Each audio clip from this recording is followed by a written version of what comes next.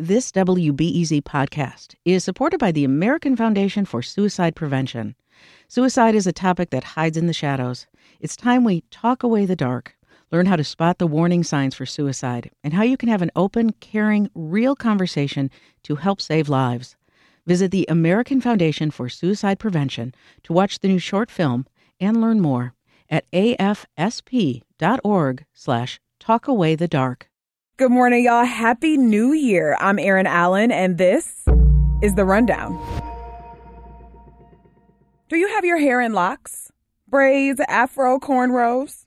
If so, you, like many curly-haired or non-white folks in the Western world, have likely been faced with the concept of a quote-unquote unprofessional hairstyle. For too long, anything that deviates from straight, pulled back, or cut short hair has been a problem in many workplaces. That is, until now. My colleague Mawa Iqbal is reporting that Illinois has joined 17 other states in making it illegal for employers to discriminate against a person because of their hair. Illinois' new Crown Act protects folks against workplace discrimination based on traits associated with a particular race, which includes hair texture and hairstyles like locks, braids, and twists. The bill was introduced by State Senator Maddie Hunter. She says it'll better equip employees to take legal action when necessary. So many people say, oh, we don't need that law, we don't need that law. But they don't understand why we pass laws. You pass laws to protect people. Hunter is a part of the National Black Women's Creative Cooperative, and she says they've been pushing for Congress to pass a similar law on the federal level. If you went to college in the U.S., you may have received a Pell Grant. It's free money that helps cover college tuition, and it has been off limits to some of the poorest folks in our society, people in prison. My colleague Anna Savchenko is reporting that is also supposed to change in some places this year. Augustana College in Western Illinois runs an educational program at the East Moline Correctional Center, and that program was selected to test out Pell Grants for people in prison. But the program ended up having a hard time launching this past fall. Program Director Shannon Varallo said the money wasn't even enough to cover student tuition, let alone other program expenses. There are pockets of incredibly dedicated people, but you need the funds to make it happen. And money doesn't grow on trees. Varallo also said they have to rely heavily on extra funding beyond the Pell Grants to educate their students behind bars. Yeah, that's not sounding too far off from what it takes to pay for college here on the outside, too. In some other education news, families with children in Chicago public schools are asking for help meeting students' basic needs. Usually the top needs are for social-emotional programs. But my colleague Sarah Karp is reporting that this school year, some of the most requested items are shampoo, soap, female hygiene products, winter coats, and food. That's according to an organization that works closely with about 200 schools. Robin Kelsch works for Communities in Schools of Chicago, and they connect schools with programs and resources.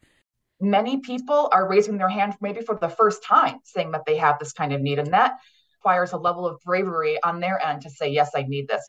Parents in Highland Park are among the groups working to meet these needs. After the July 4th shooting in the area, they wanted to pitch in and help. Last week, I mentioned that most Illinois minimum wage workers will be getting a raise on January 1st. Well, it all went into effect on Sunday, and my colleague Alex Degman has a breakdown of the details.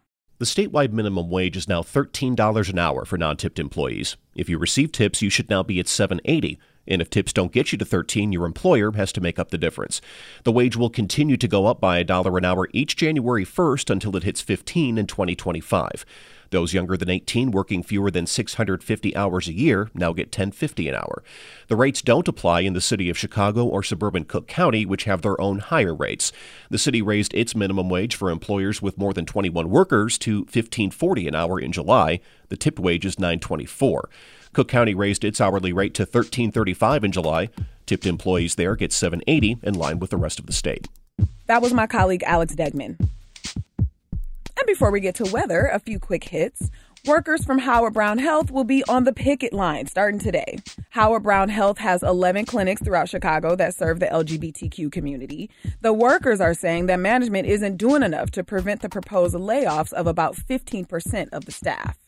And in case you haven't heard, the Illinois State Supreme Court decided to halt the SAFE-T Act, which would have ended cash bail in the state, effective January 1st.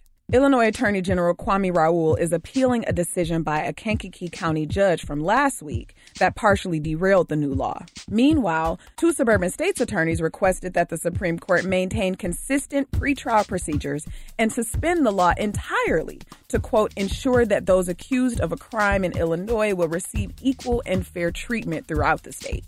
As I have been, I will keep you posted on how this cookie crumbles.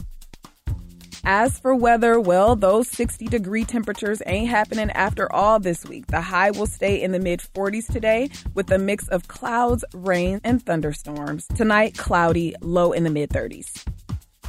And that's it for the rundown today. If you got some New Year's resolutions, best of luck. If one of them is observing Dry January, check out our conversation with Christina Torres, founder of Bendicion Dry Bar and Bottle Shop. We talked to her on Friday about some of the drinks, culture, and feels that she's bringing to the sober scene in Chicago.